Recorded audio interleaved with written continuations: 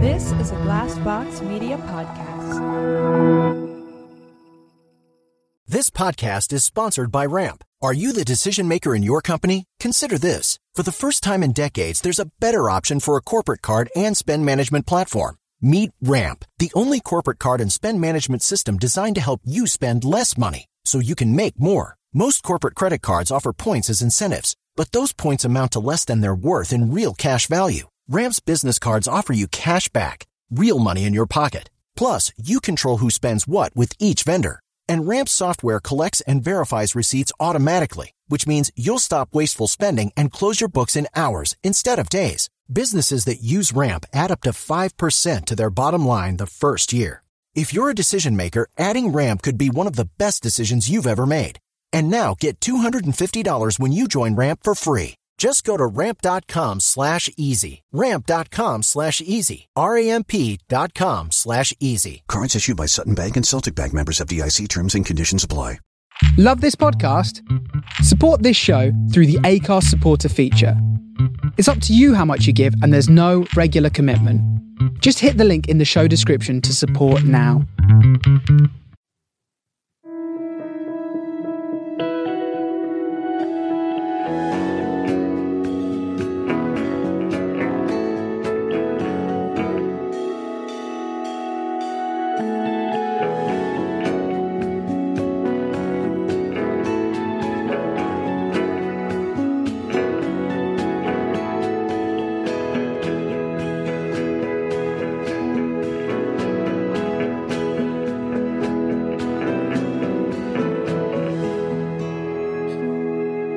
Hello and welcome to the Blank Podcast, the podcast where we delve into those difficult moments with some well-known guests. I'm Giles Prader-Phillips, and with me today is Jim Daly. Hello. How are we doing? I'm all right, how are you?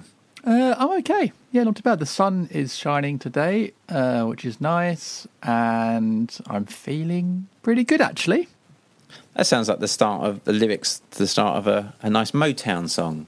It does, doesn't it? Yeah. The sun is shining and I'm feeling good. And I'm feeling all right. I'm feeling all right. Yeah, I'm feeling all right. It's more of a British version, but I'm feeling okay. I'm feeling all right. I'm feeling above average or just below average. I'm feeling fine. Yeah. No, I'm good. Yeah, I'm all right. I'm cracking on. Cracking on. Not cracking up. Is that cracking on? No, or cracking down. Which one's which? Up or down? Both. Neither good, really. But yeah, I'm doing okay. How are you? How are you? Are you cracking on as well? I'm cracking on. Yeah. Was cracking up, but now cracking on. I think, to be honest, in current circumstances, cracking on is probably not the best we can hope for. But I think, we're living through weird times. So if you're cracking on, you're doing well. I think you are. I think you're right, Jim. Cracking on and cracking up with laughter at today's pod. Very good.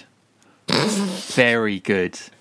I say very good. Fine. Below average segue into today's podcast.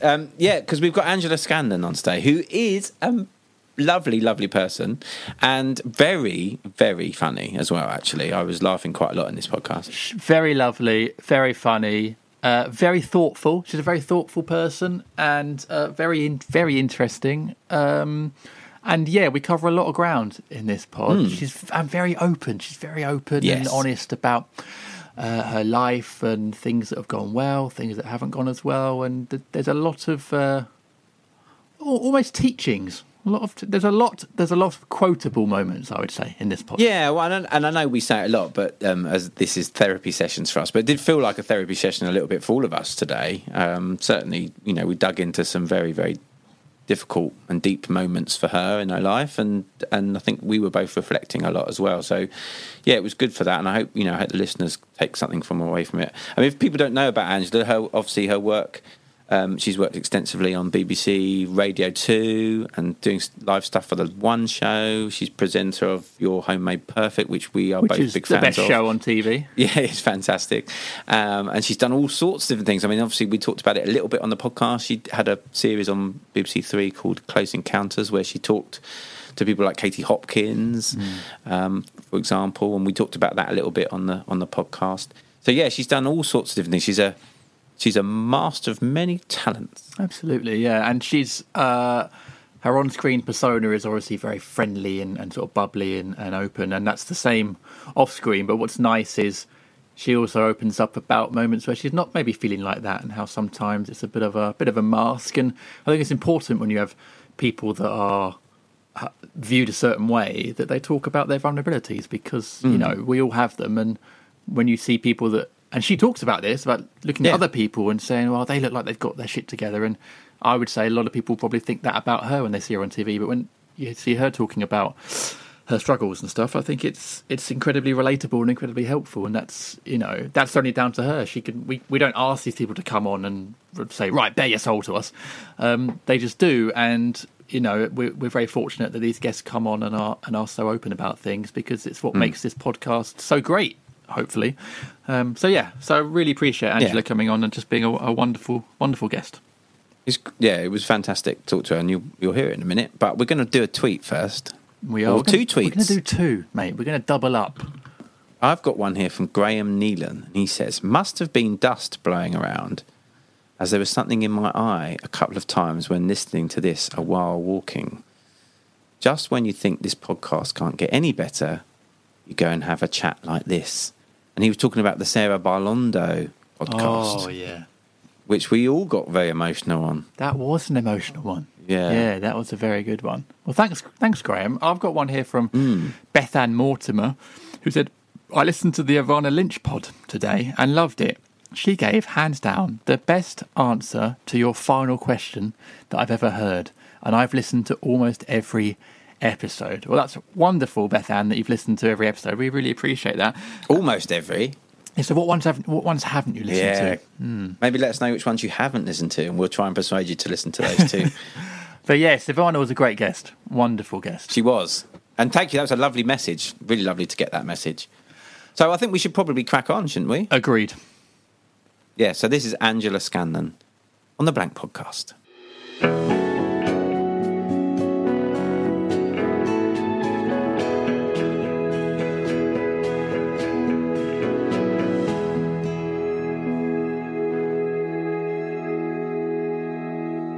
I've made a very questionable drink, lads. Oh, what is it? What's in it? Describe it to us. My face describes it all.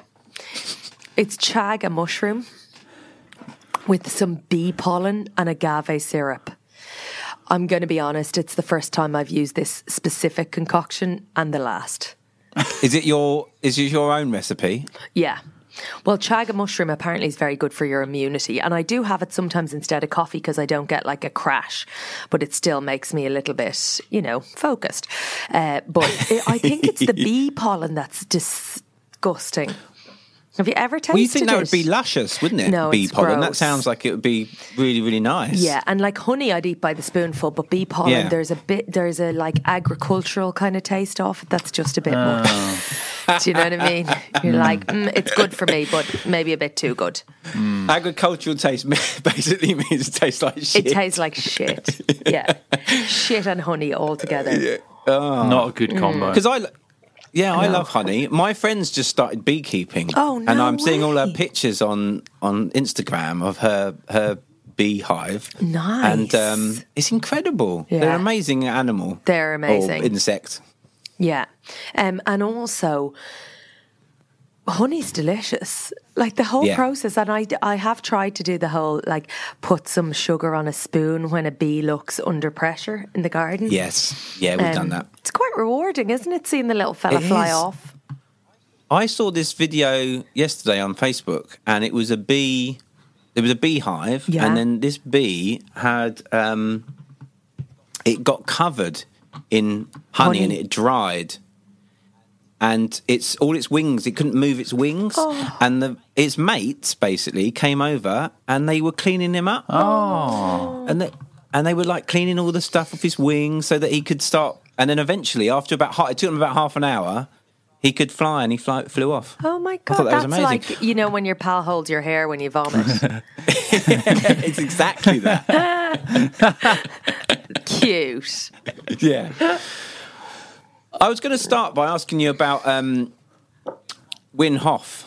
Wim Hof, go on. We had Wim Hof on a few weeks back. Yeah. I've been a bit of an acolyte and a devotee for some years, but it was Jim's first introduction into Wim.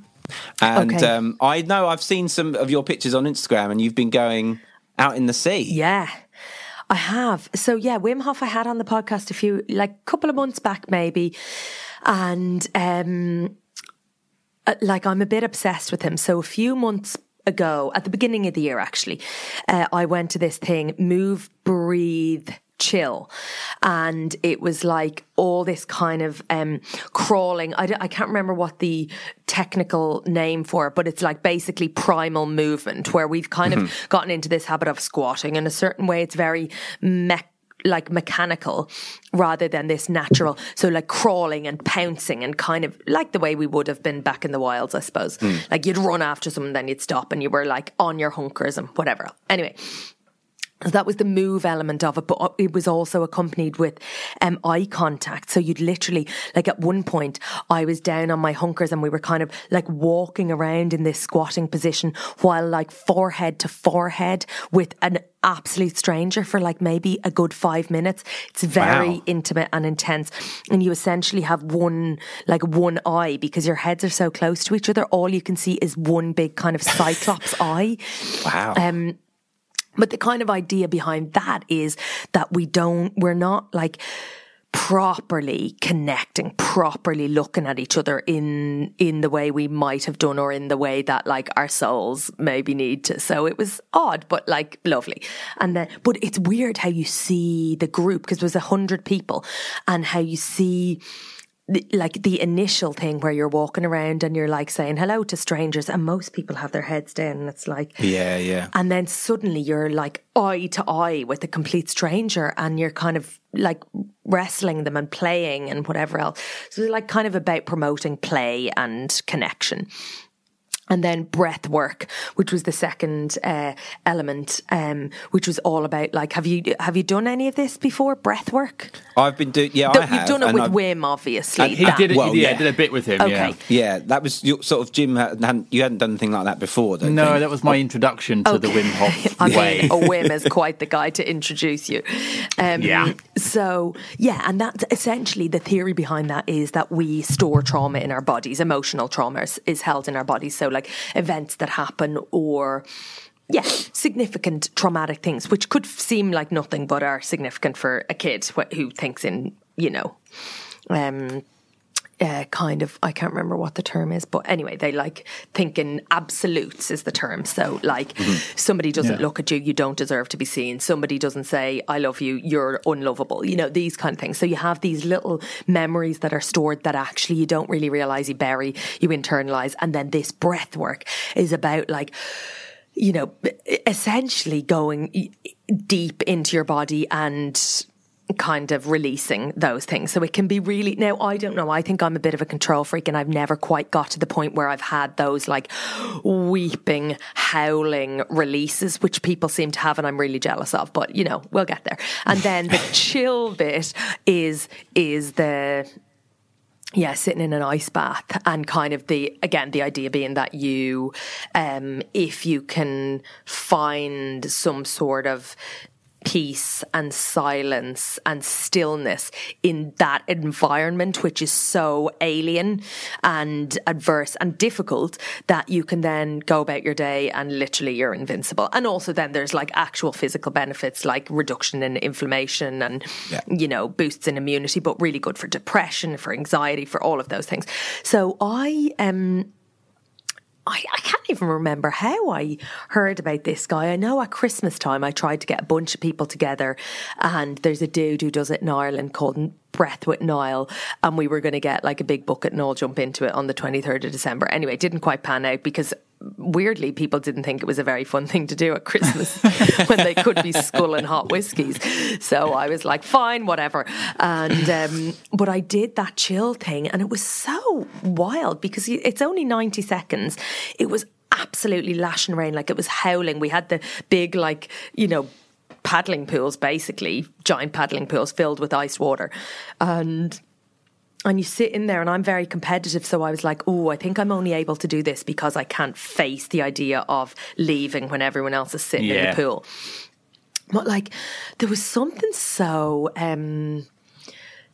beautiful about sitting in that freezing cold water and kind of managing to like pull yourself back down into it and like proper presence, because your mind can't go anywhere other than focusing on your breath. So it's like this really grounding kind of thing. And then obviously, you know, you don't have one of those at your disposal every day. So I have been doing hot showers really like consistently since the beginning of lockdown, and I'm obsessed. And weirdly, yesterday I went to I did a plunge pool. So I've been doing cold water swimming, but because it's summer, it's probably like, I don't know, 8, 9, maybe a little bit more degrees. It's not cold enough. You want to be like 4, -4. Not -4, but below 4. And so, yeah, I did a plunge pool, lads. I got in initially and I was so ballsy. I've been doing cold showers. It's fine. I was showing a friend who had never done it. And so I walked in and I felt like my legs were going to break, and I had to literally run out and kind of like crawl around to get the blood back in. And then I went back in. I was like, fuck this. And I eventually did 90 seconds under the water. I had my hands out, but I like went up to there. Oh my God, it was glorious. Like it's horrendous initially, and then, but the kind of sense of achievement from doing it. And again, that like stillness for 90 seconds is quite, it's great. Mad, but good. Why is it that like the things that are the best for us, so this kind of experience and it's cleansing and it's peaceful, why is it the things that are the best for us are absolutely horrendous to go? Why can't you get through? Why can't you have the same release and experience from like eating a donut? I know. Why? That's so unfair. Yeah, and even those vegan donuts, like you think, but they're not really the same, are they? No. So I don't know. Maybe maybe that kind of hardship, maybe it's actually like after the gym, the real joy is when you finish. It's not in the doing of it, but maybe that's like emotional things, getting through emotional things. There's a kind of pride and a strength that you get having come out the other end. And it's funny. Have you heard of a woman called Glennon Doyle? She's an author. Yes, I have. Yeah, so she's written a book, Untamed. She's done one called Love Warrior. She's American. She was like a real holy Joe. I mean, she wouldn't probably quite put it like that, but like she was very religious. And she kind of, I think, has fallen away from that. But her book, it's odd. I was with a friend the other day and we were talking about it, and she has 4 kids who are, the eldest is 20 and they go down to like 13, I think. And anyway, Glennon in the book talks about how, you know, our generation, maybe the generation above us, but like not our parents, the one in the middle, that our parents, their job as a parent was to basically keep us fed, watered and clothed and like get an education, off you go. But like, most of them weren't really aware of emotional need and, you know, all of like the psychological side of things. It was like, lad, you've got a fucking bedroom and you've got a pair of jeans and you went to school. So like I aced it. Whereas actually that next generation then became aware of the kind of impact of not having that maybe emotional support or, you know, working through their own stuff. And then obviously they blame their parents. And so their job as parents was to avoid or have their kids avoid any of the hardship that they had to endure, protect them at all costs. And what she talks about is that actually by protecting or seemingly protecting kids from difficult experiences, whether that's sitting in an ice bath or whether it's getting, you know, bullied at school or whatever it might have been, that, or like, you know, mild neglect, that you're kind of like robbing children of the confidence and the strength that comes with overcoming those things. So if you wrap someone in cotton wool, yeah, they don't get hurt, but they also don't know that they can get hurt and survive. Yeah. And that actually their experience of life is only half lived, because there is not necessarily the polarity in like the lows and then the appreciation of the highs because of that comparison. And so I'm now suddenly going, maybe I feel a little bit more grateful for my shitty experiences, because I kind of now feel like, oh, I've got capacity to deal with stuff, which is what life is kind of about, isn't it? What I'm hearing is, oh, great, I can just let my daughter walk into things and just leave her. She's fine and not worry about it. Yeah, she triumphs through strength and resilience. Yeah. Well, a few bumps in the head, this not going to hurt anyone. It's not going to kill her. A phrase that's going around kind of recently is like snowplow parenting, isn't it? Oh, like, yeah. They push everything out the way so that you know, you have no problems in life, and that, you know, and it's just, you know, life doesn't work like that. But and at some point, it's robbing you're them. going to hit something. It's robbing exactly, them. yeah. And so then they get to like, oh, cool. You know, parents are like, okay, I'm now 60, fuck off. But they're not equipped. Kids are like, hang on, what? I've never done it. I don't know how to be an adult because you haven't let me be a person. I've just been kind of floating along, aided by you and like you cleaning up in front of me, so I never have to like even jump over a hurdle, you know, and they are ill-equipped to deal with pressure and to deal with stuff that like happens.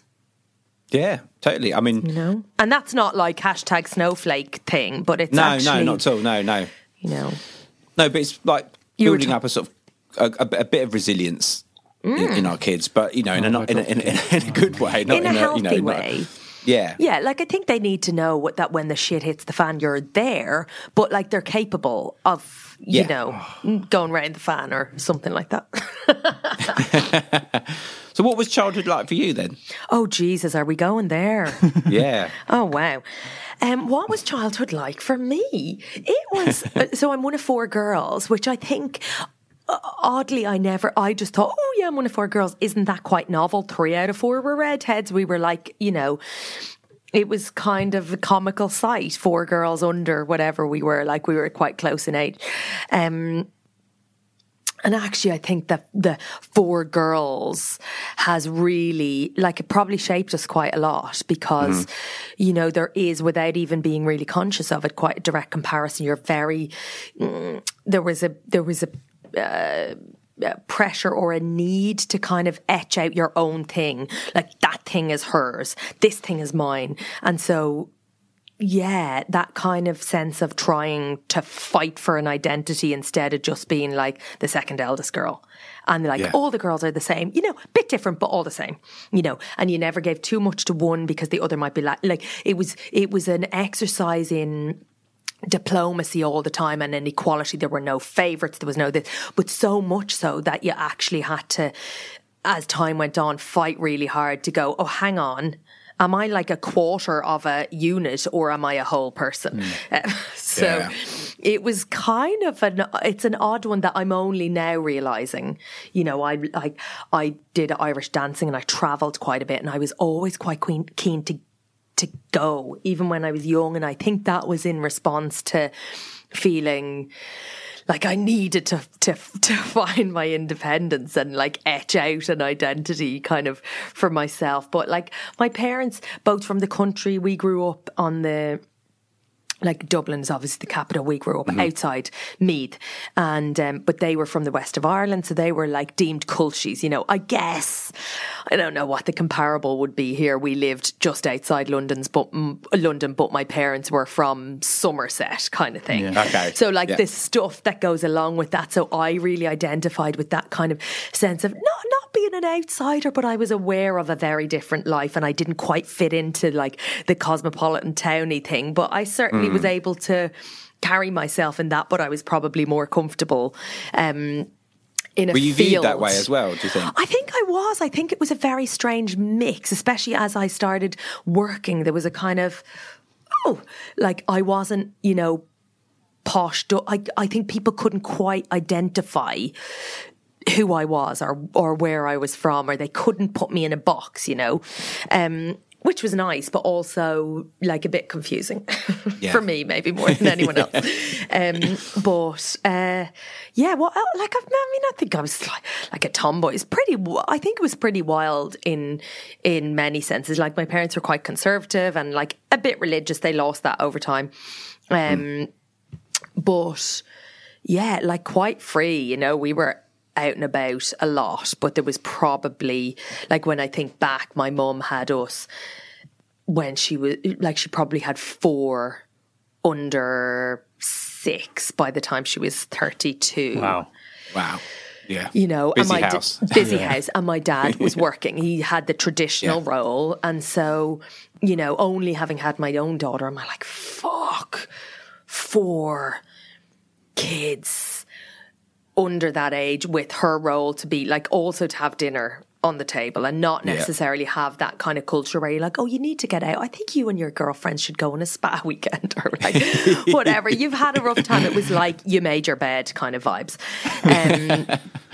So I think like she probably, you know, I'd kind of like to hug my mom of that age, you know. Yeah. But like amazing, but also probably a bit chaotic, I'd imagine. That generation, actually, they're incredible, actually, because I'm one of 3, and I've got my dad's got 6 sisters. I've got 6 aunties. Okay. Lots of cousins, 200 second cousins or whatever. Wow, it is. good going. And lots of big Catholic families, and the sort of mums from that generation just got on with it. They had massive families and they just cracked on with it. And I actually got so much respect for mums of that generation. Probably got no emotional support, very little physical support. And they're just getting on with raising these big families. And you know, all right, some of my cousins are a bit weird, but most of them turned out okay. They're still so here. I think, you know, if you're producing people that are semi-normal from those kind of on your own most of the time with dad's off working, I think it's incredible, really. And we've moved on a lot, you know, in the next couple of generations, but it's mad. Yeah, maybe we're a bit softer, you know. Maybe. Like, I do think that my dad, or my granny, my dad's mother, had 14 children. Wow. And, like, you know, there's stories of her out, like, feeding the pigs. They had a farm, feeding the pigs when she was literally ready to drop, and then she'd go into the house and have a baby, and then, like, off we go again. And that's a football team and 3 subs. I know. But also, it's kind of, you know, there's, like, that brings its own. In your mind, you think, oh my God, glorious. It's a football team and it's madness and it's like, you know, fun. But I think the eldest didn't know the youngest. The eldest became kind of proxy parents. Yeah, some of them never had kids of their own because they were like, I fucking did this already. And so there's quite, and then there's like packs in the middle, like the 3 in the middle who knew we actually hung out and went to school together. And it's like, I think it's, maybe the most difficult thing is to be surrounded by people and to feel quite lonely, I think, is the most difficult experience. And I imagine in a big family like that, you're surrounded, but I don't know how much,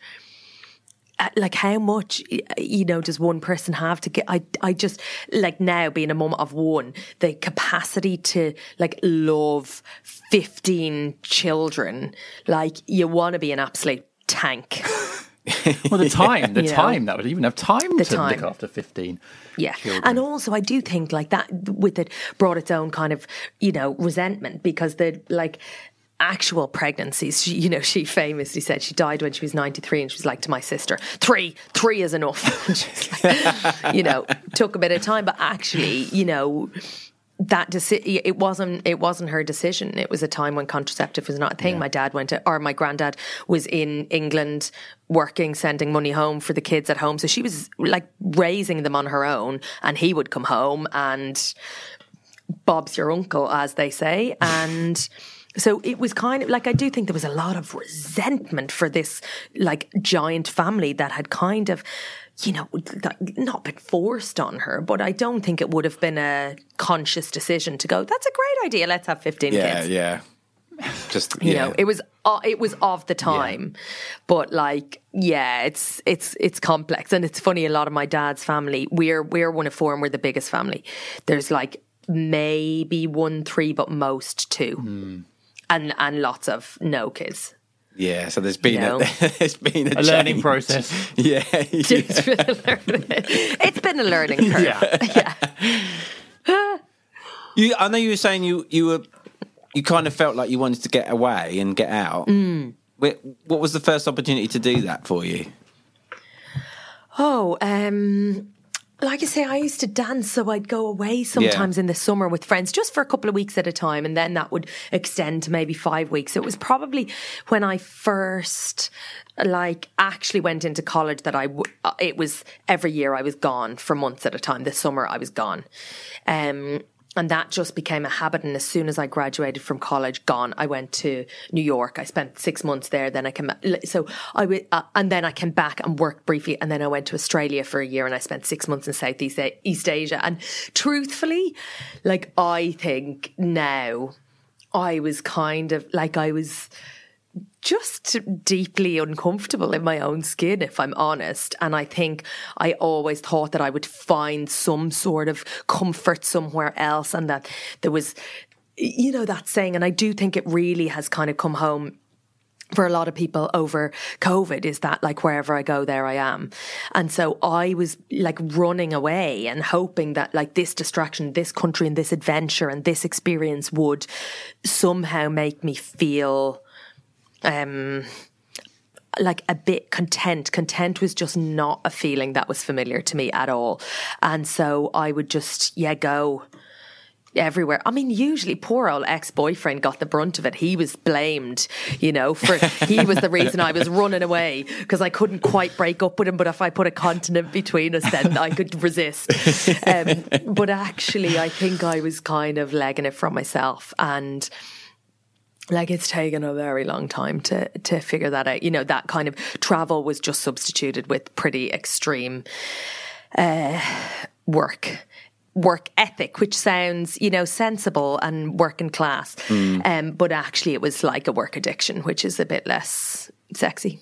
Very much so. And was there a place or a time where you did start to feel a bit more content? Maybe it was the natural location, or the last 6 months. Really? Yeah, it's been a really long, it took a really long time for me. And actually the kind of catalyst was, so my daughter's 2.5 now, and the catalyst was her birth actually for me, because I just kind of, suppose maybe it came a little bit before that, and then I had been kind of creating, always moving the goalposts onto the next thing, onto the next thing, onto the next thing. These kind of, in the back of my mind, seemingly impossible goals that I would then get to and feel nothing. Not contentment, not joy, not a sense of pride, not a sense of achievement or satisfaction.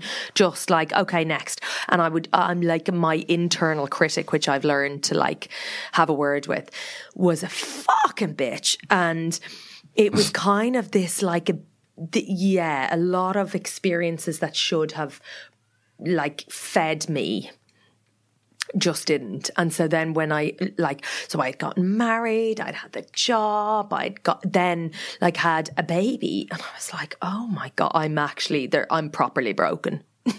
Because none of this is doing much for me. And it was not, and I have an amazing relationship with my husband who I love to bits. I have a career that I really love, and I had this perfect little baby, and I was just it was quite shocking to feel like you have the things that you want, and yet you're still a bit I don't even know what the word is.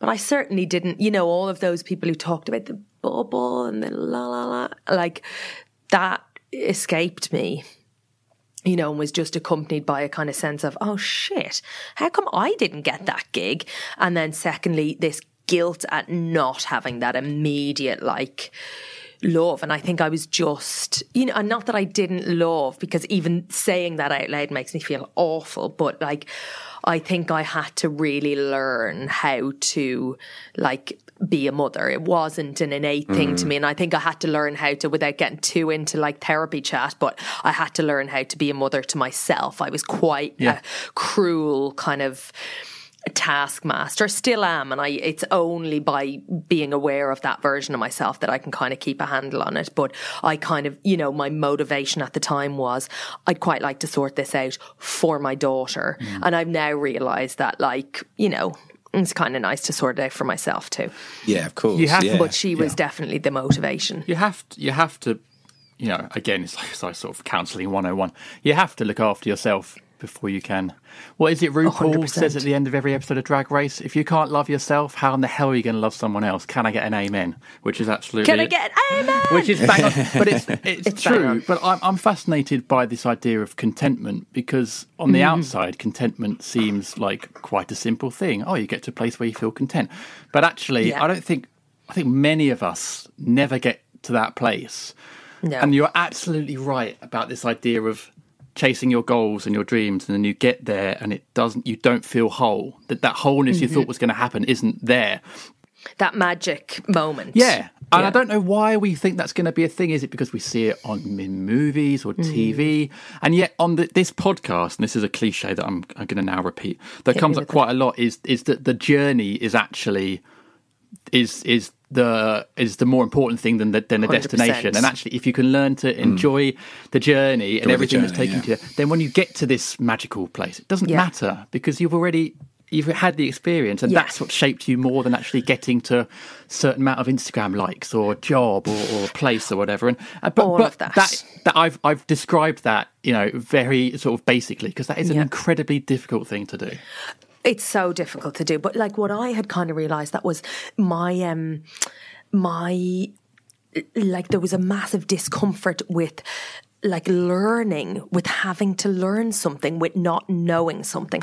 And so I put this huge expectation on myself. I'd look at people and go, it looks so easy for them. It looks so easy for them. It must be natural. If it doesn't come naturally, then I'm not fucking meant to do it. And I'd almost dare myself in a really reckless way to talk myself into jobs, to put myself in a position, and then to, when I got them, to not ask for help. Like I had this so almost repulsion against the idea of needing anything. It was so gross, needing like praise or support or recognition. I was like, ugh. And so I kind of created this idea that I was like this self-sufficient island.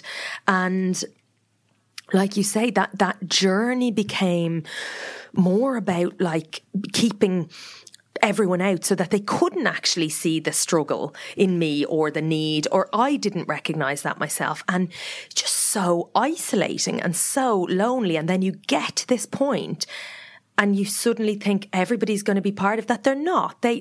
Those connections and that intimacy is formed when you like do something together, where somebody has seen you and who has been gifted the like opportunity to lift you and to support you and to be part of that. And I think sometimes I felt like if I open that up, I'm going to be exposed. I'm going to, they're going to know that I'm not supposed to be here. And so I became this kind of, it just became a very lonely place to be. So even when you got to that height or that like goal, it was a pretty isolating place to be. And yeah, that was a massive lesson for me. So I started doing a chat show this year. So I'm saying like this is not, years of knowledge. This is all pretty recent kind of, mini breakthroughs. But like I started doing a chat show in Ireland that was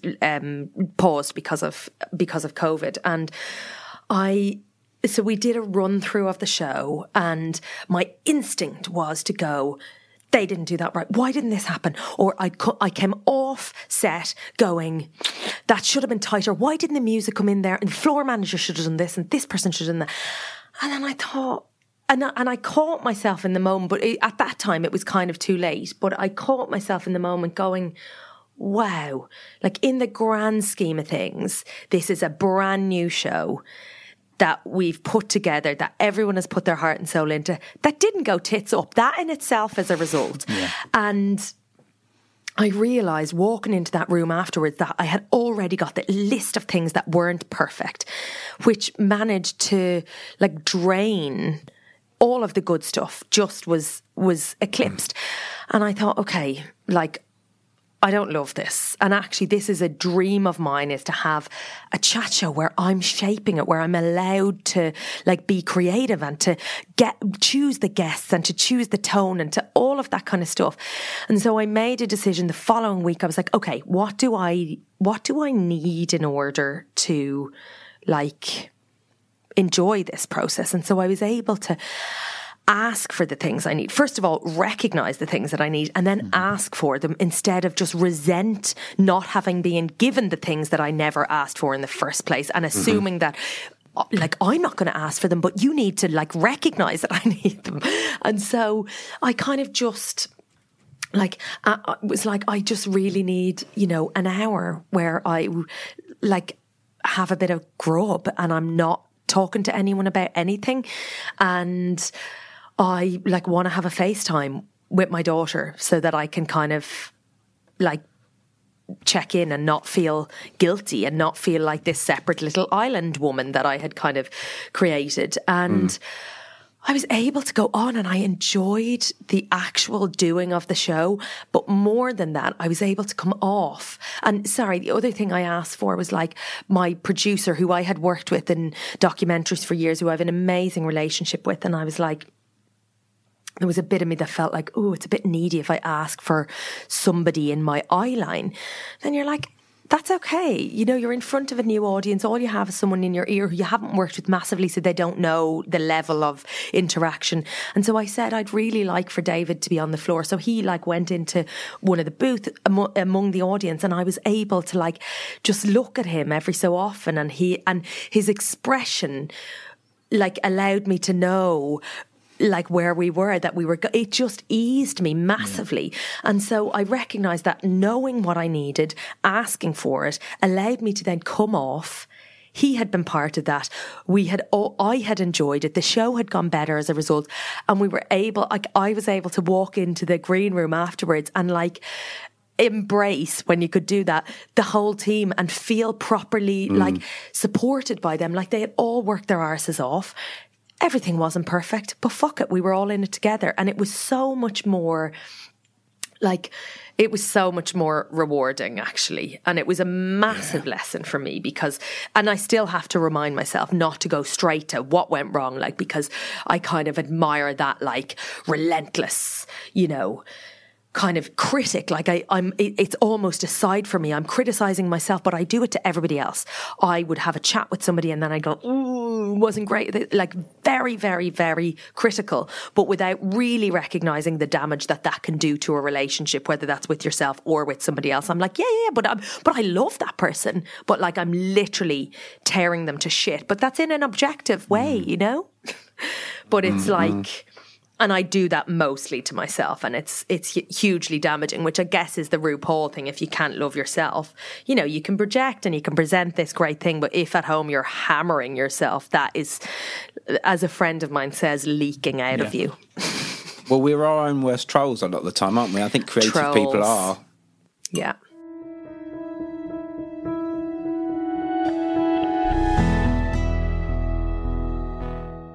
Well, I think it's okay. I mean, obviously, you put yourself a process in place for yourself in that situation with your show, and I think, you know, sometimes we forget that actually we are. I think as a species, we are built to have negative minds. You know, anthropologically speaking, we. You know, our ancestors.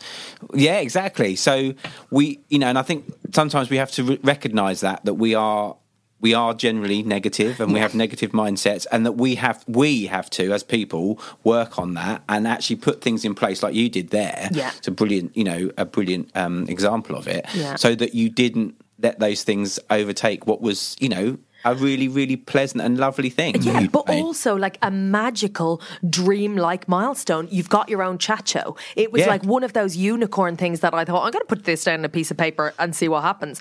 And like, you know, obviously it's not quite as simple as that, but it was one of those things that I was like, oh, that would be a moment. And I was close to ruining it, you know, and I think, and that is with the little inner troll who's like deep down going, you're going to fuck this up. So actually it's probably easier if I tell you before somebody else. If I tell you your shit, then nobody else can really tell you that, or can, you know, hurt you by telling you that because you already know.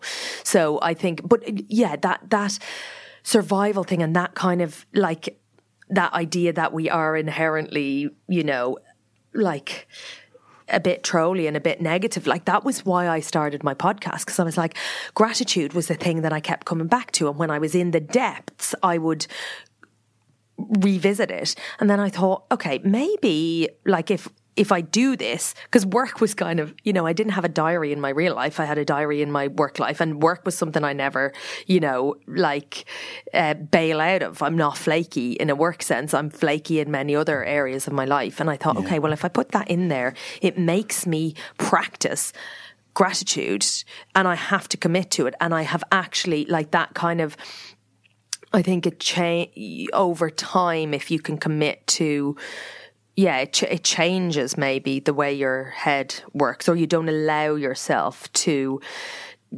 be overcome by the negativity for too long. You kind of know how to find your way back, and you can wallow. And I think it's really important to kind of properly feel all of that shit too. But like to go, okay, now we're off again. Bit like what we're talking about kids, that was it, knowing that you can get through that. And I think that was a big thing, because I was just like, oh, maybe I'm just broken, and actually I've done all the things and I still feel like shit, and maybe that's just my lot. And that's a pretty grim place to be at, whatever, 35 at the time, you know. Yeah, I think the idea of asking is such a freeing thing to do, and it is a simple thing that we can do as humans. And you're absolutely right. As soon as you sort of reach out and allow other people into your vulnerability and into your life situation, they feel enriched, because we like helping each other. We all do. You know, if my mates want help with stuff, I want to help them. We are sort of you know, beings that want to help each other. But asking is so simple. There's a book by Amanda Palmer called I had to Google it, The Art of Asking. Which is really good. I actually read it a couple of years. I need to reread it. But I just think it's such a simple thing for us to do.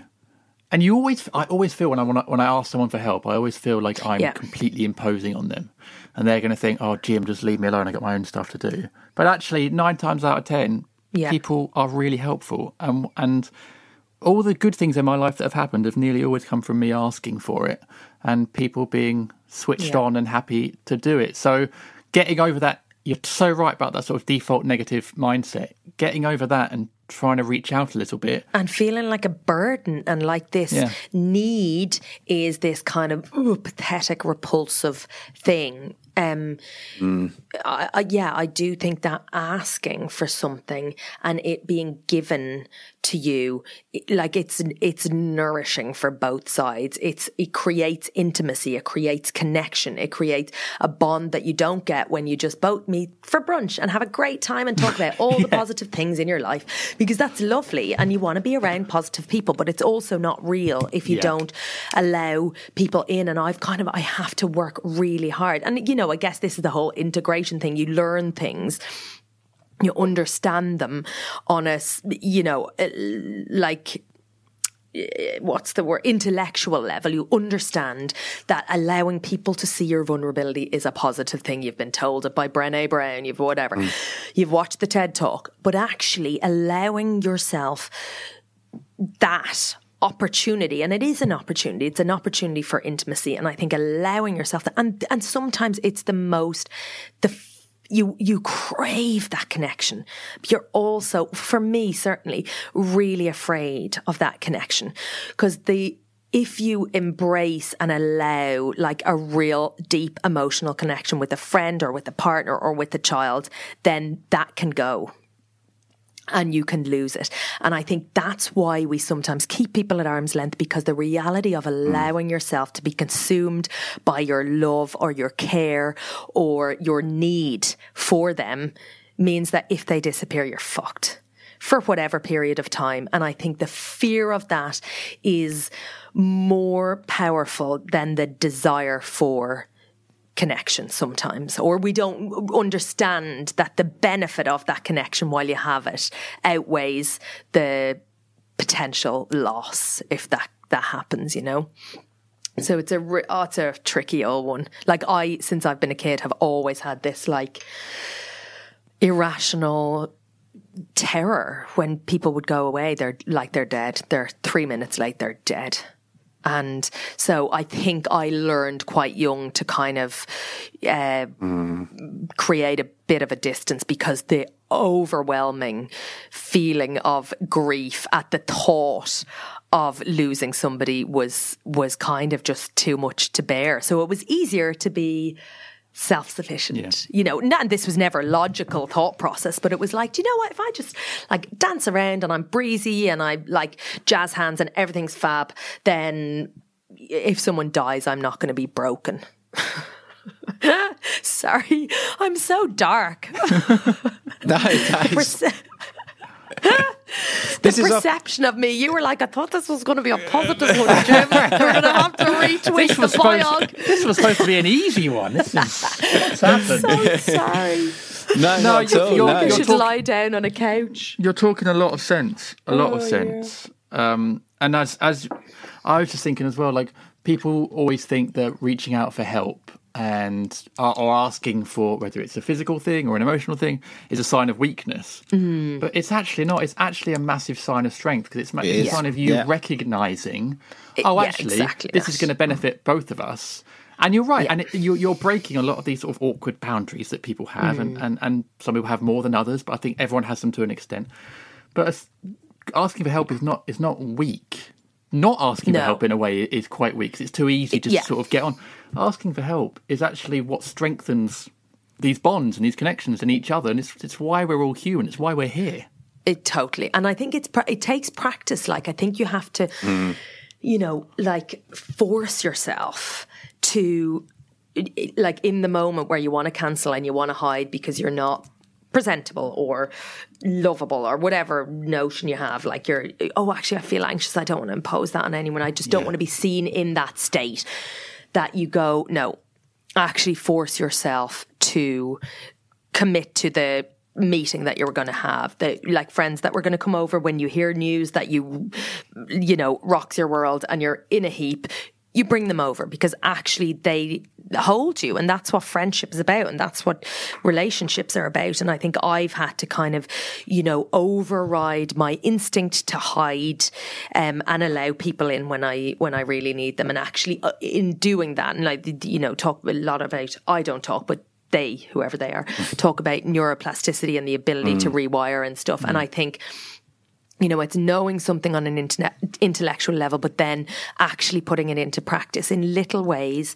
And I'm big on the whole shame thing, and I try often now to talk about things that I previously would have hidden, like whether that was weakness or whether it was my, the feelings that I had after birth, because I think those things sit in you and they fester and they build, and it's really, really damaging. And so I'm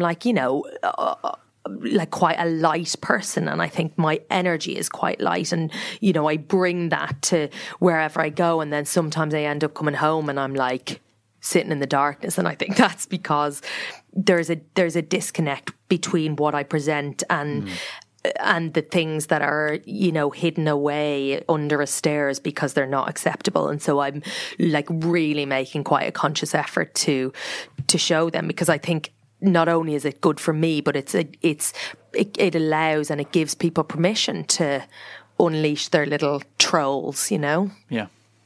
Do you think that's some of the reason you went into doing what you do, the presenting and stuff, so that you could almost create a different side of you that you could then hide away some of that other stuff? I mean, maybe. I do think it's not a coincidence. When I start to unpick stuff and you're in this, busy house, I think me tap dancing my way onto the studio floor was is a very...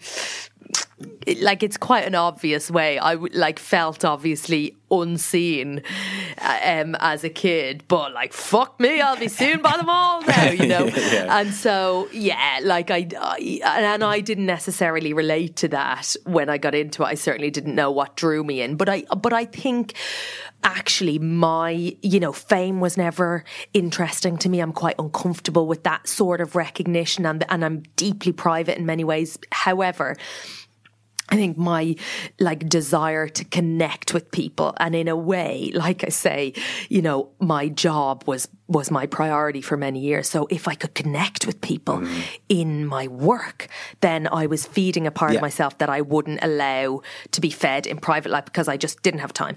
So I was, and also I think there's like I have a deep sensitivity and an empathy because of whatever that I think I can relate to people, and I can see that in people, and it allows for it to come out maybe in them. I don't know. Well, I was going to say, you've done some quite, sense? You know, you've talked to some quite difficult and challenging people. You know, I mean, going back to the Close Encounter stuff, you went to Trump rallies and Katie Hopkins, for example. Yeah, that was interesting. But actually, again, it's funny because like back in the day, I was going to be tricked and I was going to be taken advantage of. And I always thought like it was a really being a wild, that'll come back to bite you in the arse kind of thing. But I was always extremely open. It's funny, I see it in my daughter, this kind of wild openness. And I now want to really kind of protect and preserve that, you know. But at the time I kind of recognized it as it was a weakness. It was a defect, you know. But with Katie Hopkins, I do think there's a subconscious desire in me to see some sort of good in people, or maybe that's just I don't know whether that was an ego thing where I was like, do you know what, I see the same version of her presented. It's a construction, it's a character. I knew that, like, if I went in, you know, with my fists, that she's able to fight me, and it was just two women shouting at each other and like fighting, and nobody really learns anything through that. So I kind of was very determined to disarm her and to explore and to kind of like expose her as not this, like, you know, she's a pretty hideous human, but like, you know, where does that come from? And is there another side? And, you know, she talked about how, like, obviously she's like on a big crusade. It became much darker actually afterwards, but like a big one of her things was obesity. And she kind of talked about how she had really bad health, which prevented her from doing a lot of things that normal people could do day to day. And so her frustration and her like dogged kind of shouting down of fat people, as she saw it, was actually born from this kind of frustration that she wasn't free to run a marathon every day, even if she wanted to. And here were these healthy people who had everything that she didn't have, and they were eating instead of running. And so I think it comes from her own, like, her own pain, I suppose. Like the things that she can't do, other people are flaunting and taken for granted. And so, well, it's one of the deadly sins, isn't it? It's envy. It's you know, that's what it is. It's jealousy. Totally. Yeah, it's true. And actually, instead of sitting with that, it's easier to go fat pig. Yeah. You know, than go, I really wish that I had a body that could do everything that I'd like it to do, and I don't. Yeah. So, but yeah, I guess, Katie is a special case. It's one word. Yeah, she's a special case. A lot of these, she is indeed. That's actually you're being quite kind to her there. There's a lot of these kind of outspoken right wing people. I would imagine, this is me completely generalising here and assuming that their anger comes from some sort of personal insecurity somewhere. Something has happened along the line where they've got anger against the world because something hasn't happened for them. But we all have that. We all have a thing that could make us angry. We don't turn out to be, you know, far right idiots. Exactly. There's still a turning point, isn't there? Yeah, and I think there's got to be a responsibility that you're like, Katie Hopkins had a hard childhood. Join the fucking club. There's plenty of people who had much harder childhoods, and actually, it's not at a certain point. It is not an excuse for behaviour, you know. And I do think there's, you know, you can kind of, if you recognise that, if you know it, if she was open about it, I don't know. You know, I think a lot of her thing came from wanting to be in the in the military and then getting kicked out just beforehand because she had like irregular heartbeat. So in her mind, all she wanted to do was be in is it Sandringham? Yeah, Sandringham, yeah. Yeah.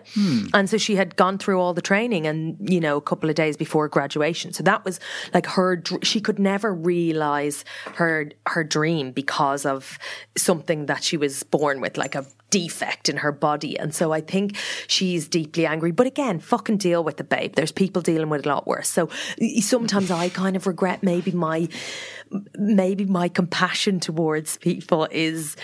Actually, you know, I would probably go harder on her now if I got her. You know, with a little bit of life lived, I feel like I would go, you know what? No.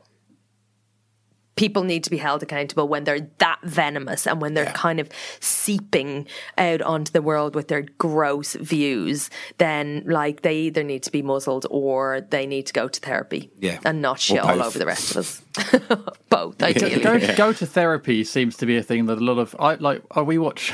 My wife and I watch Neighbours. My wife's obsessed with Neighbours. This is a really good segue. So I mean, this is a terrible take coming up. I apologise. But whenever we watch an episode,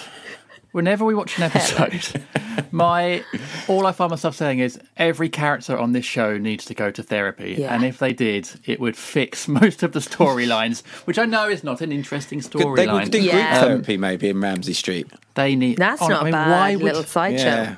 Why would you move to Ramsay Street? I mean, surely if you were going to buy a house there, you would do some research. Oh, all these bad things have happened here. I'm probably not going to live here. So it's not going to end well for me. No, it's I don't know. But anyway, my ending thought on that is that therapy is helpful and is good. So yes, here. That's what I wanted to say. That roundabout story. I liked it. Sets it in reality. We can all relate to Neighbours. Neighbours is yeah. So going back to sort of work stuff. Yeah. You got into doing live TV. Was that enjoyable? Did you find, you sort of alluded to it earlier, it was a bit of an adrenaline rush. Yeah. And it was something that maybe you weren't necessarily that comfortable with doing? No, but like, listen, this is, again, before I recognised that comfort is quite a nice feeling. Yeah. I consistently put myself in positions which I wasn't really prepared for and kind of got off on that, but actually really robbed myself of a lot of experience of kind of growing and that support. I kind of talked my way into things and then just held on tight. But live telly, it's a special one because it is terrifying, but it's also thrilling. And yeah, I remember one of the first things that I did on the One show was it wasn't in studio, it was out. I was actually just talking about this at the weekend. It was out in they were lighting beacons for the Queen's birthday. I was the roving reporter, right? So that's a classic One show. Oh, classic One show. I was up there in a barber jacket, living my best life. And so I'm on a hill on some moor in Somerset. Not really known. The Queen she's not really my bag. I didn't know the beacons were a thing that were lit for her birthday, it's a bit. And so I had this bit of an over and back. There was something in the script about us, and I was ask Dara O'Brien, I'm not us. Yeah. I'm not English. I don't know whether I should be taking ownership of that. And he was anyway, so I got a little bit of advice about him and I slightly retweaked the script. Anyway, I was up on the top. They came to us live. They were doing beacons in Windsor Castle and elsewhere around the country. And then our one, which was pretty big, it was being built all day. And we literally got the go ahead. Somebody else's feed had failed and we were on in seconds.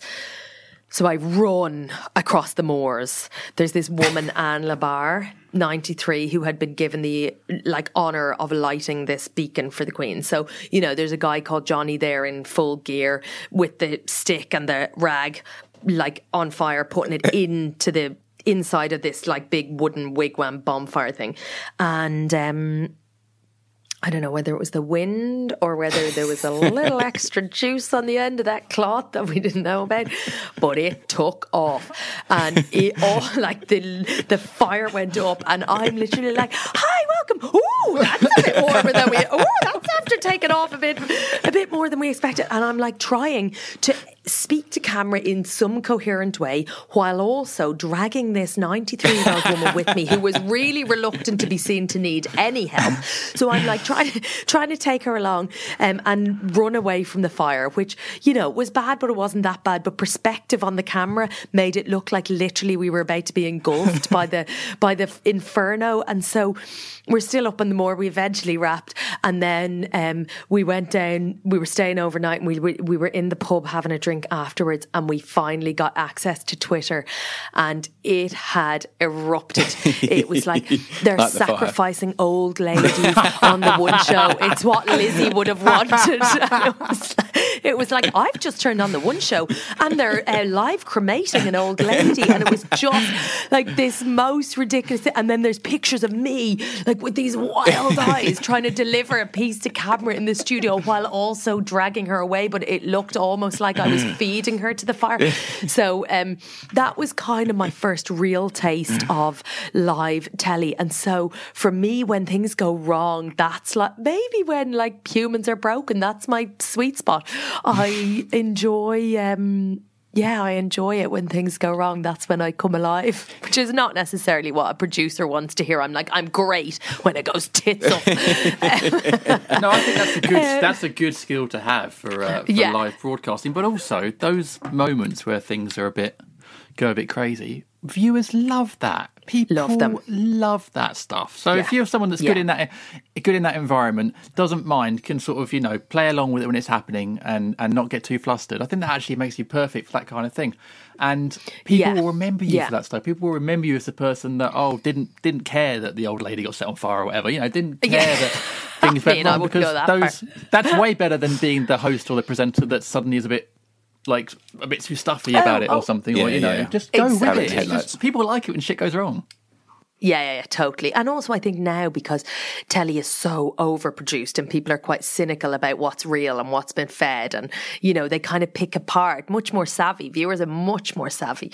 And so, to see things kind of, you know, mildly fall apart or go a little bit wrong on live telly, I think is quite thrilling for a viewer as well. People forget stuff. People move on. Like there'll be there's so many channels now and stuff on the internet, you know, here and around the world. Something else will go wrong within 5 minutes and you forget it. But I think also bringing that sort of to a wider, you know, life, if we can, being able to embrace when things go wrong.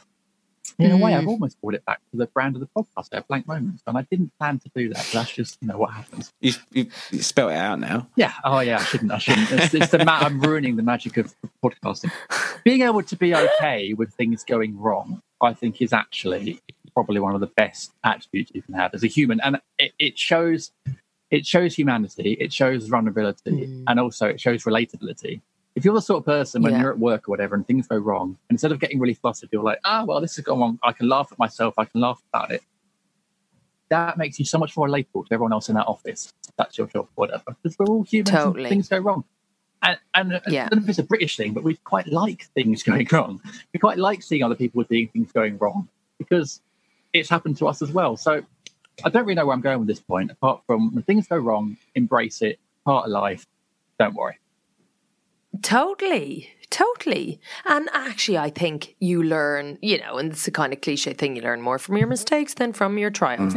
I do think that's true. And I think, you know, I've always thought Americans are really good at that gig, you know, like whether that's in business, it's kind of encouraged that if you're an entrepreneur, you would have a few epic failures before you're really respected in that gig. And so, whereas I think here, there's a kind of expectation that you arrive fully formed. There is no room for failure, for mistakes, and you don't deserve it if you fuck it up. And actually, I think we need to be more gentle with each other and to gift people the opportunity to go again.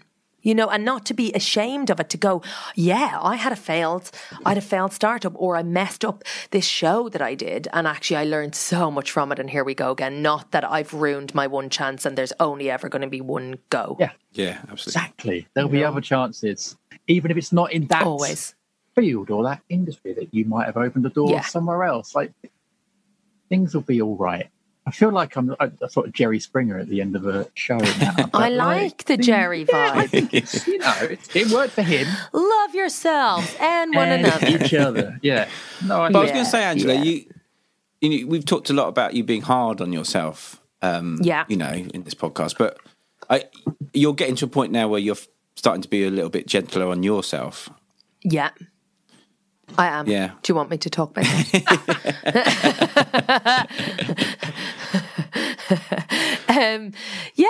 I am. I kind of, and like I say, it's a habit. It's something, because I did the whole, self-care. And, really self-care to me was a bath that I could, I'm after running away, a bath that I could just hide in.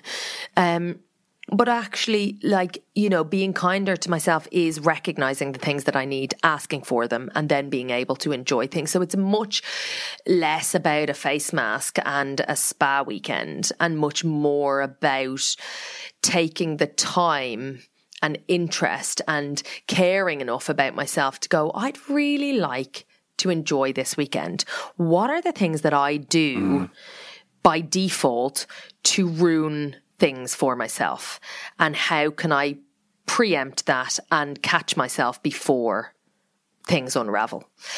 So whether that's work or whether it's real life, and truthfully, it's the real life stuff that's more. There's more to lose. There's more damage to be done. And I think we kind of focus a lot on what we can learn and what we can apply to work, and we are maybe motivated to read the books that will excel us in our work life. If we can then apply that to our real life, I think that's where a lot of our contentment comes from, and it allows that kind of sense of, being enough or being a bit whole kind of spills over into our work life. So there's less desperation. There's less need to prove yourself, because you're actually all right. Agreed. Does that make sense? I think the idea of checking in with yourself is a really good idea. In many ways, in all kind of aspects, but that idea of okay, how do I normally overthink this? How do I normally sort of derail myself? Do I look at my phone? Am I going to look at my phone too much this weekend? Okay, I'm going to leave my phone in my room. I'm going to leave my phone, somewhere I can't get it.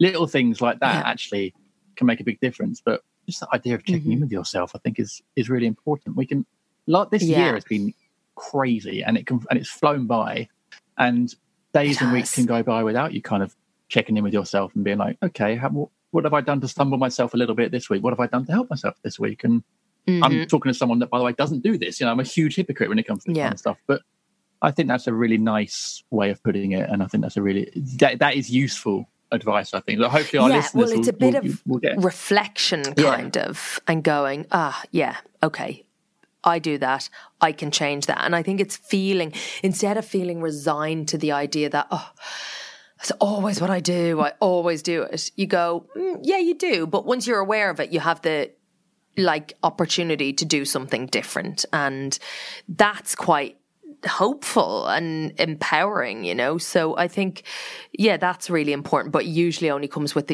creating a little bit of space. And most of us will make excuses for not doing that, because there's discomfort in it. And I've taken to, I meditate a lot, and it was something that I have kind of threatened to do for years and tried to do for years. I was really drawn towards it, but I could never really commit. And a lot of that is about self-love and not really going, okay, boundaries, and this is what I need, therefore I'm going to give that to myself, and it will impact everything in my life. And so I think that has been massively helpful for me to kind of create a little bit of space where you can go, okay, yeah, that's what I need. And I'm going to actually give myself that. Yeah, I think it's really important to do that. Now, we can't finish the podcast without mentioning your Homemade Perfect, which is my wife and I's one of our favourite programmes. Same. We love that programme. Same. Is it as It's fun like a to make? lockdown memory. Is it as fun to make as it is to watch? It is. It's a great show to make. It is. And it's funny because I like that came about shortly after I had my daughter, and I was like, oh, I don't know. I mean, you know, I like design. I love interiors, but like, you know, I'm not Kevin MacLeod. Who is? Yeah, who is? But no, it's been lovely, and they're a gorgeous team, and actually, it's really lovely to see the kind of change in people.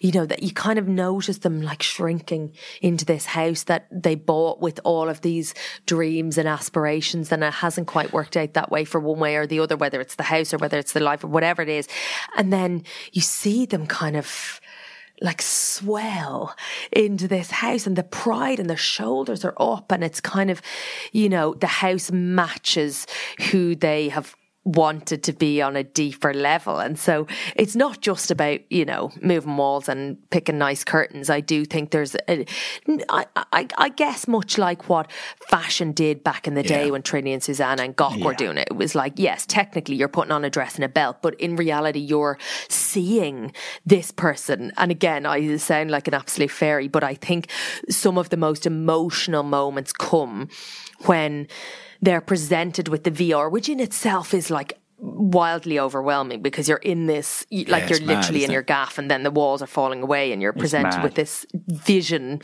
of the future. But I think what happens is the architects have sat with these people, have taken time to get to know them, to understand what they want, what they need, to like observe things that they collect that they might not even know they collect, to see, like kind of read between the lines, and then to present back this, you know, solution, I suppose.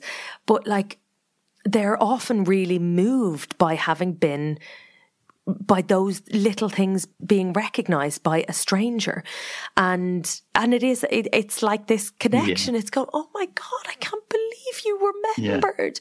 I just said that once. I can't believe that was a significant thing, or that you noticed that about me. And it's kind of like a validation thing, and it's like, it's much deeper than I kind of thought. I was like, a bit of Farrow ball paint and shift the windows and Bob's your uncle. But actually, it's a really lovely show. And I think the reason that it works, and I think the reason that people love it, is because they kind of get to see the couples, not just here's your budget, here's what you want, here's a big, you know, produced struggle in the middle where something goes wrong. You don't kind of need to depend on that drama, that jeopardy.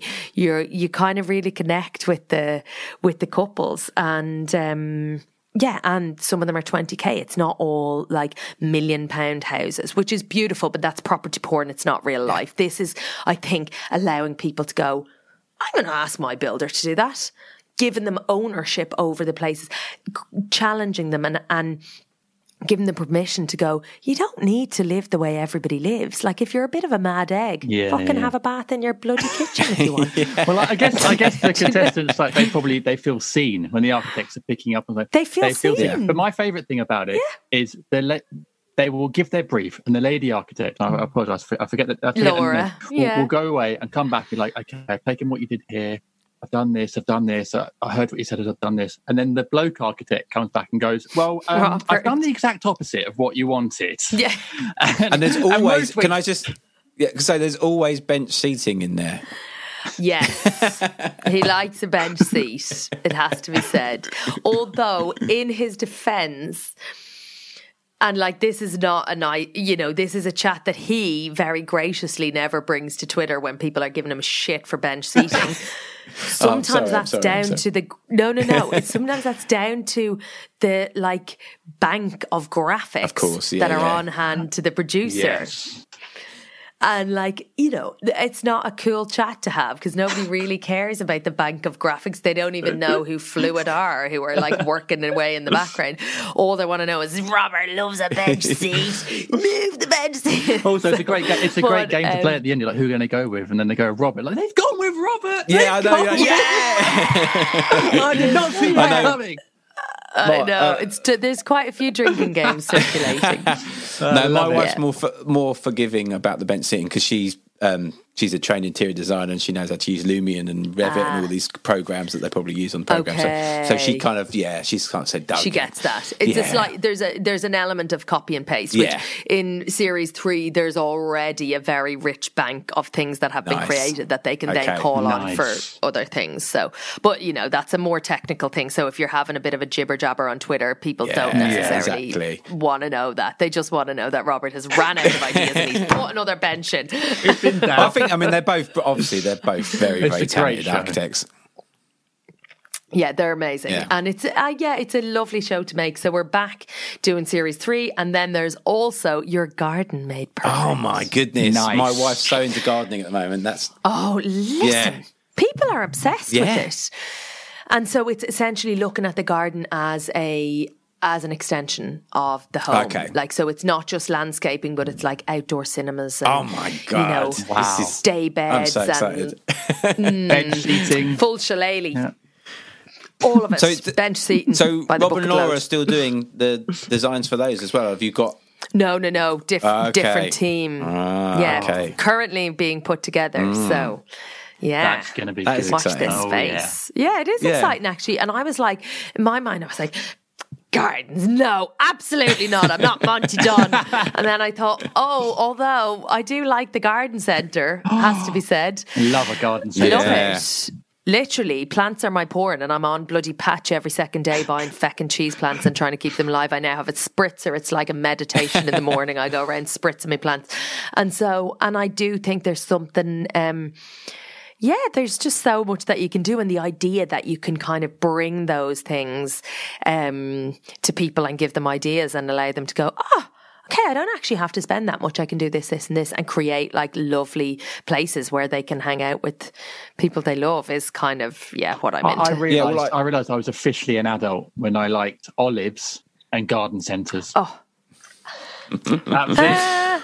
I've arrived. Yeah, you've arrived. You've arrived. Well, all you need is an anchovy. I spoke to a lady called Sue Stewart Smith recently. She's written a book called The Well Gardened Mind, and it's all about. She's a psychiatrist, and it's all about how much of an impact gardening and being in nature basically has on our mental health. Yeah. And it's truly fascinating, worth reading the book. But it's incredible the amount. What it does for us, I think, also is like, and particularly when you've got children, you can get them to plant a seed and then they see it germinate and it becomes a plant. You know, it's this sense of purpose and this journey of the flower, whatever it might be, is just such an incredible thing. And I think, you know, everyone should really have a little go at gardening. Even I know some people don't necessarily have access to a garden, but even if you've got like a little terrace or something, or a little garden, this is going to be a part of the show is looking at those smaller spaces where it's even more important to have connection to greenery or nature, or bring that outdoors in, or you know, I think it's and also there's a massive sense of achievement when you manage to keep like a plant alive. It's quite a novel to me initially. Yeah. Not as easy as it seems. No.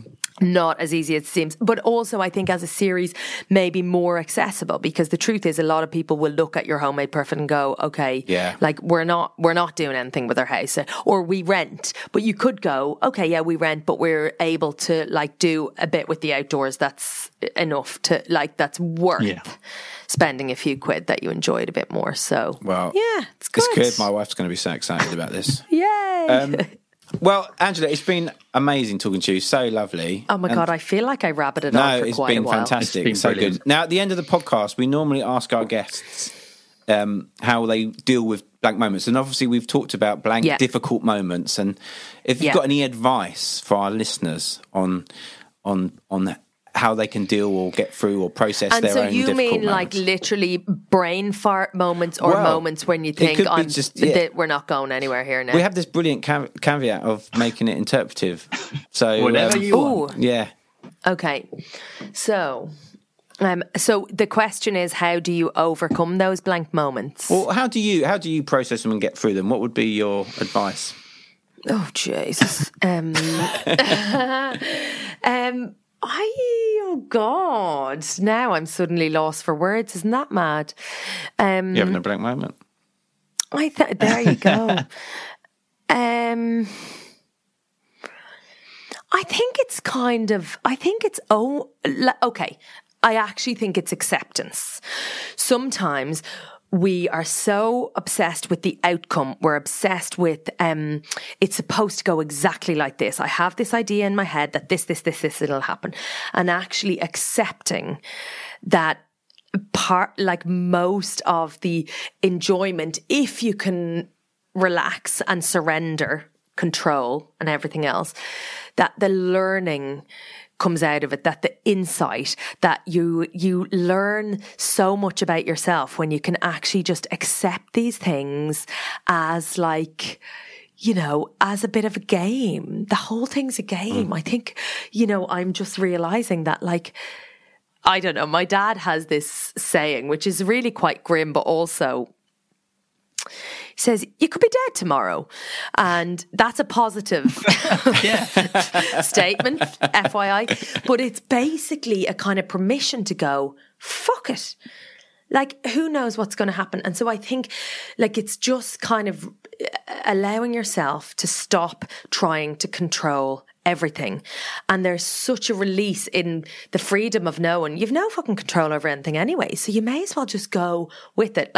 Hope for the best, aim for a certain thing, and then actually accept whatever comes along the way as part of, what you might need to learn or discover about yourself or about somebody else. And that's the gift rather than the hurdle. Does that make sense? Yeah, and it is a gift. I mean, it's carpe diem, isn't it? Yeah. Seize the day. Totally. Yeah. That was very, very lovely. Thank you. It really was. Thank you. No, thank you so much. Honestly, it's a real privilege to talk to you, and it's been a real treat. Pleasure. Yeah, it's been lovely. Yeah. Absolutely lovely to talk to you. So thank you. Thanks. Thank you. Keep up the good work. Thanks, Angela. It's been brilliant to talk to you. Bye.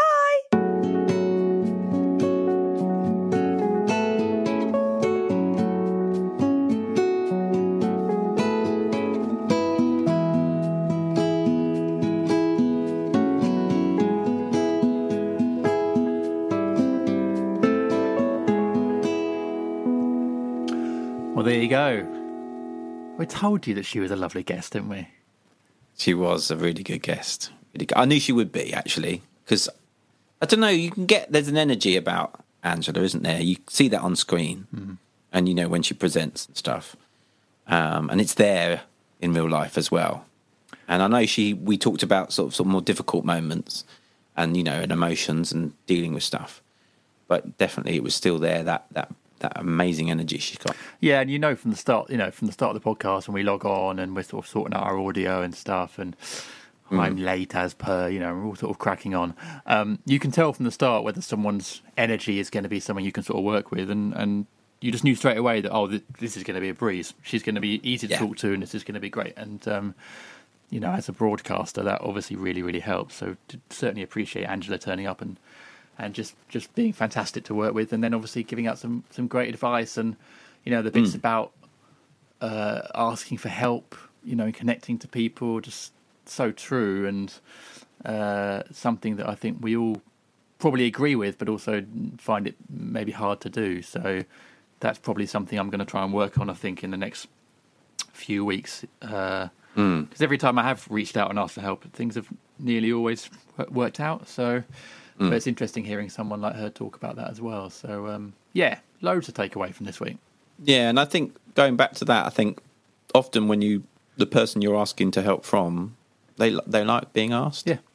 Yeah, I think we all do in a way. So, I think that's human nature. We want to help each other. You like, if someone gives you something, sense of purpose to do something or help them, I think that's it's a really powerful thing. And Especially I think if it's someone close to you as well. That's Yeah.